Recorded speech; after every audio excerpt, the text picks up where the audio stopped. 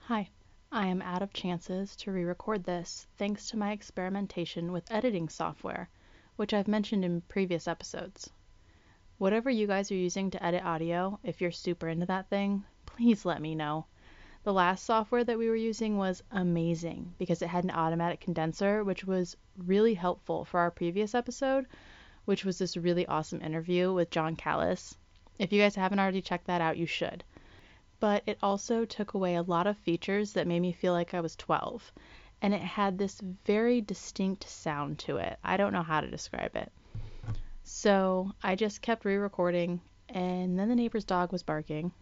And then I realized that the fan on the laptop that I was super proud of factory resetting to only use for podcasting is probably the loudest fan in existence and just destroyed everything I tried to record. So we'll still be recording from the Chromebook and then transferring everything over to the laptop for a while.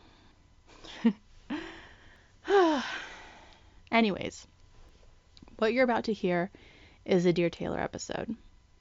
This is the part of the podcast where I discuss my own journey through normal while addressing my best friend ever, the wonderful Miss Taylor. I do this to document my personal journey out of the dark cloud that hangs over me, to help myself feel less alone, and to help others like myself know that they aren't alone either. Without Taylor, I would not be here today. I wouldn't be able to have this podcast or speak so freely. I also want to mention Pangu and Roger for their generosity. Thanks to them, we have reached our goal on ko-fi.com/navigatingnormal, which was a year in platforming fees. We now have a new goal set for the year of P.O. Box fees, which is our newest announcement. We now have a P.O. Box so that we can all communicate in every possible way. Not just through email, not just through texting the Stitch hotline. There's a P.O. Box. It'll also help with my newest endeavor, stickers. I love stickers. These little puppies will have the amazing Navigating Normal logo with a QR code to the podcast to help get the word out that we're here and we're not going anywhere. If you'd like to get your hands on these stickers, you just have to send a self-addressed stamped envelope. You honestly don't even need to include stamps. I don't care. I'll pay to get it back to you. Just send me a self-addressed envelope to the P.O. Box listed, and I'll send you some really fun, cool stickers. And while you're scrolling through the info, seriously check out my last episode where I interviewed the amazing John Callis. Every time I say that, I feel like I'm talking about a wizard, but he really is that awesome. He went through so much, and his book was so good. You really do need to listen to our conversation and check out his book, When the Rain Stops, to hear about everything he overcame. Also be on the lookout because we actually have some more interviews coming up. But for now, here's the latest All Things Stitch.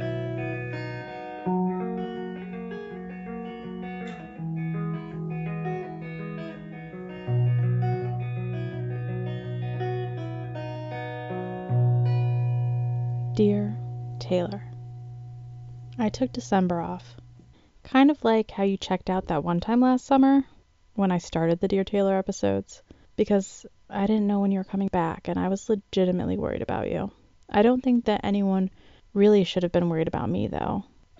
I was okay, I think, with the holidays, and I kind of needed to unplug and think about what I really wanted to do with the podcast and where I wanted to go in the future. It really helped renew my excitement for trying to be the next big podcaster, like we used to talk about when I stayed up late to keep up with you being in a different time zone, and the girls would be gone, and I had nothing better to do. Hosting Thanksgiving in the new house and breaking in the kitchen with cooking my own bird was so much fun. It was really great. It was small since I don't talk to Mom's family at all. It was my girls, my dad, my grandma, and my boyfriend's parents came, which was really wonderful. It felt nice to host something. But Sometimes I do wish that I had one of those giant families where there's a flock of women performing this simultaneous dance through the kitchen just to make the perfect meal. We don't always get the perfect life, which is okay, I guess. On the plus side, we were also given a break from our mandatory overtime at my work. We've been on overtime since like June of 2020, and it's February of 2022. It's been really nice to just work my scheduled hours. It's really helped me get a little bit more energy and ambition back.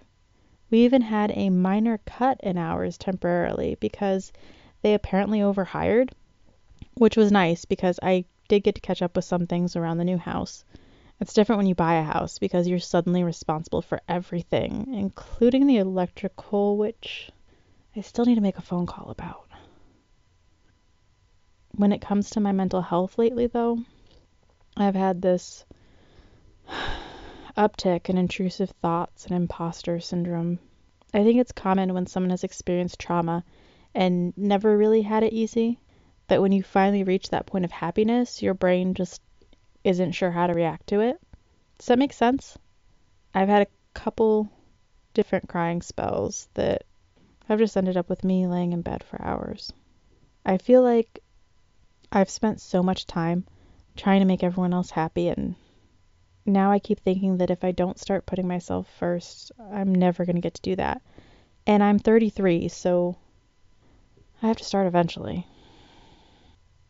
I think this is really causing like the biggest stir in my life right now. And I think all of these issues would probably be a lot easier to deal with if I saw my therapist regularly. He's really amazing. I like going to see him. The problem is he's the only person available because of my insurance, and he's the only other option for therapy besides going to where I work. The current system here in the US is so efficient that I can see my therapist about once every 3 to 4 months because he's busy helping so many other people that are also on state insurance. It can be really frustrating trying to get into this system just to get help. I keep seeing things about receiving help online, but then you have to pay so much money a month, and not everyone can pay that. Plus, I like getting to go see a person. I like getting to go interact with a person. Is it sad that I have to pay money for anyone to put up with me? Maybe. It's also been really difficult to focus on what's right in front of me and not the things that are happening in the world and how messed up everything is. But I feel like it's always been that way, and it'll always be that way. It's important to just try to block it out and focus on taking care of myself. How have you been blocking it out lately? Have you been trying meditation? I tried it recently and I liked it, but it's really hard to clear my mind for that long at one time. I hear you just have to keep doing it though, so I might get back into it at some point. One form of self-care I have been doing that's in a sense self-care, you guys are going to laugh at me, is I've been baking sourdough bread. It's been really nice to just focus on something outside of myself. You have to feed the starter and then you have to let it sit and rise and then you can bake it. You make, as Pangu called it the other day, the most wonderful little carb baby. It's been really nice to do something so simple as to take the time out to bake bread. What have you been doing as your own act of self-care or creative outlet lately? I don't feel like my loaves of sourdough bread have been particularly amazing, but I do hope they'll get better. It's like self-help without having to focus on myself. I used to knit all the time, but now my hands have been hurting pretty constantly. I feel like I have enough yarn to last my entire life a couple times over. Do you want some yarn? Do you want some sourdough bread? Send something to the P.O. box. I'll send you some bread. Apparently, I'll do anything for anyone, and it doesn't matter. I've gotten a couple private apologies from former friends within the last couple days, and one of them I have not even opened because I don't even know what to say to her. I feel like these apologies happen so often anymore that they don't even affect me. If people are going to write me off, then don't feel bad about it. Just keep on going with yourself, and I'll keep on going with myself. I could get into a whole bitter rant about that, but there isn't enough hours in the day to talk about the multitude of apology messages about how I did everything right and they did everything wrong and I'm such a good person and they screwed up. And I don't just mean guys and relationships. These are friends apologizing for being shitty friends, or some don't even apologize. They just want to make sure they can still get a hold of me whenever they want. One of them was my oldest friend, and that one hit me kind of hard. I read the preview drop down that you get on Facebook Messenger, and it really struck me because she didn't even address the things that actually upset me, and that's kind of why I haven't opened it yet. I don't think she even knows what she did that led me to decide to put less effort after all these years. I feel like everyone has held me accountable for breathing the wrong way, or if I smile too big. And the second I have something to say about someone doing something wrong, I am suddenly the most judgmental person there is. It's such a damned if you do, damned if you don't situation. And this particular person is actually a very large factor of why I will never get married again. But I think I'll save that for another episode. There's also some other topics I want to bring up soon, but I feel like even with the lack of mandatory overtime, I've still felt like there hasn't been much free time. I do have some more interviews lined up. It's just kind of hard because I never know when I'm going to come across something during my podcast research that's going to trigger me. And then I act all weird to my boyfriend and sometimes kind of mean, and he doesn't deserve that. He really deserves so much because he's been so supportive. He has pushed me to re-record this so that I feel like I've gotten it right. This is our third try, you guys. I mean it when I say I want to know what you're using to edit your audio out there. It's just been so frustrating feeling so forgotten and then getting these apologies. And I know there has to be other people out there that are going through the same thing and feel the same way. I see it in some of the support groups I'm in online. People who have experienced trauma that also can't make connections socially. I promise I'm still trying to figure out how to solve it. I just don't understand why I end up with empty apologies instead. Maybe it's just hitting harder because of everything that's going on with co-parenting. I'm just tired of feeling like a tyrant. I'm mom, and therefore I'm expected to do everything, but at the end of the day, I don't even feel like they want to be here. I know I'm spoiling them, and I'm just compensating for my shitty childhood, but it's hard not to do because I want them to have all the things I didn't have. My daughter is convinced that I drive her to every single event and practice and friend's house because I like doing it. It's got nothing to do with her dad not being willing to leave the house or lift a finger ever. It's because I enjoy it. Well, yeah, I do enjoy it, but I also like doing other things. I'm not just mom 24/7. A thank you would be nice at some point. I don't know. There is more I want to do. I just feel like the second I stop paying attention to some avenue of my life, I get treated like I'm neglecting the shit out of it. I do have other things in the works for the podcast, and I hope I'll be able to announce. It looks like later this year. I'm getting to it. I just feel like I've spent my whole life trying to make everyone else proud of me, and I'm ready to be proud of myself. But then the imposter syndrome kicks in, and I think, who the fuck am I to be sitting here talking to you about adolescent trauma? I'm not licensed in anything. I didn't go to any schooling for anything. I did take some psych classes in college, but so what? I'm just nobody. Just because I was groomed by my mother until I was like 11 or 12, that doesn't make me any more capable of talking about this. I think that's my biggest self-deprecating thought, is that I don't want to spread misinformation, but I feel like I should be saying something. We should all be saying something. This is completely different from every other faction of people out there that have been given a voice. A couple weeks ago, my boyfriend and I went to see this talk with Brandon Novak, from Jackass. He goes around the country now talking about his heroin addiction and recovery. I thought some of it might resonate with me since I'm 3 years sober from alcohol. I thought I was going to go and some part of it was going to be relatable. but it really wasn't. He talked about searching for his next fix and nothing was going to get into his way, but I didn't have that experience with drinking. I became an alcoholic because I went to the bar.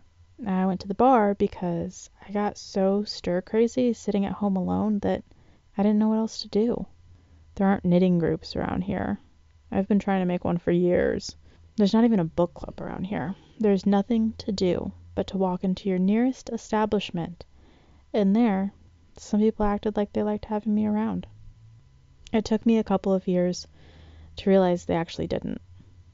I still haven't figured out how to fix those problems with loneliness, but that wasn't anything like what Brandon Novak was talking about.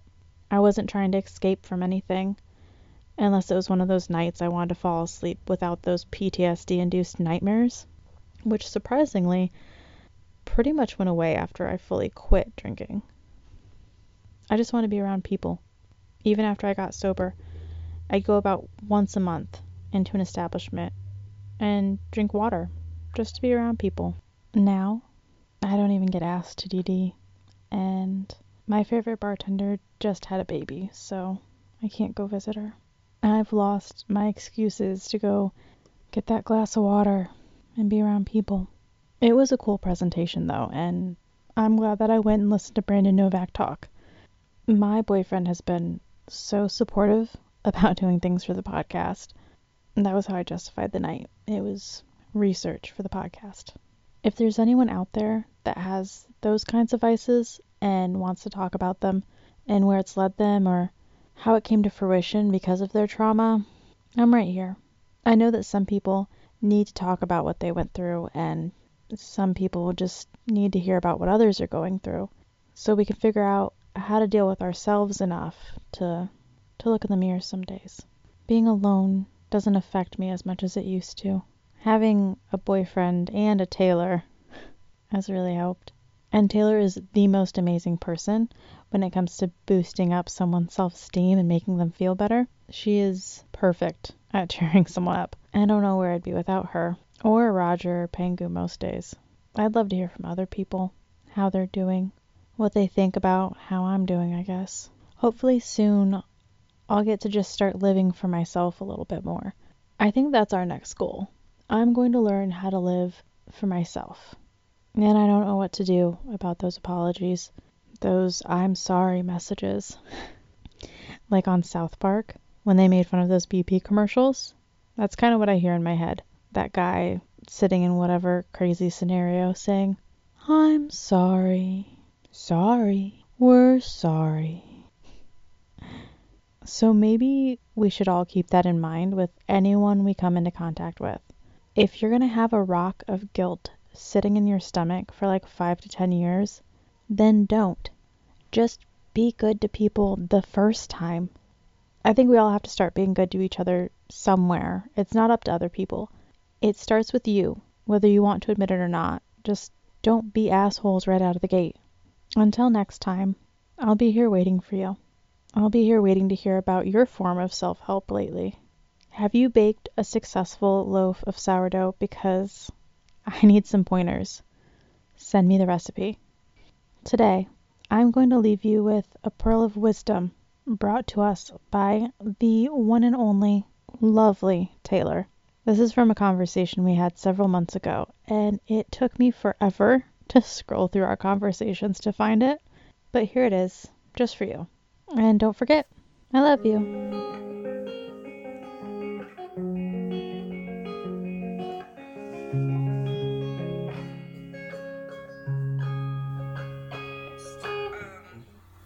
I got hit with reality 2 nights ago. Talked to one of the guys from that I used to know. And let's just say he had shitty family too. And he knows a bit about my shitty family and what's been going on lately.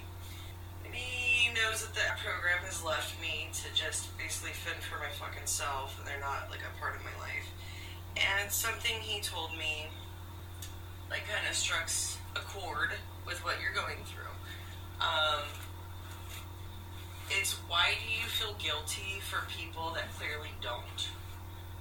With how many times my family has helped me and left me with absolutely nothing for myself, and they just kicked me out. And they're like, oh yeah, they have everything. Well, I'm there scrounging to put my little bits of life together, right? Don't feel guilty for abusers that don't, and never will feel that same emotion. It results in a detachment, basically. You have to detach, even from your family that has not served you a purpose, which is hard for me. It's like I have an unwritten law book of wanting to take care of my grandma when sometimes she doesn't want me around. She's proven it. Their actions show it louder than words. Sometimes the words show up too. So it's up to me to detach and work around something that's going to serve a purpose. This whole time being with that program for a year, and it's got me nowhere but worse than the grounding one. That means I gotta change something. I can't just keep sticking to the same system and bleeding the same way. You know, detachment's the first fucking hard thing, is you have to detach from the thoughts of that family, from whatever you hold because of what they've conditioned you to. You need to understand and realize that you deserve that love. You deserve the light. You deserve happiness, just like everyone else. And if they're going to refuse that for you and burn out your light before you have a chance to really shine, then are they fucking worth it? I really doubt it, because I know for a fact 110% that you are worth it. I love you.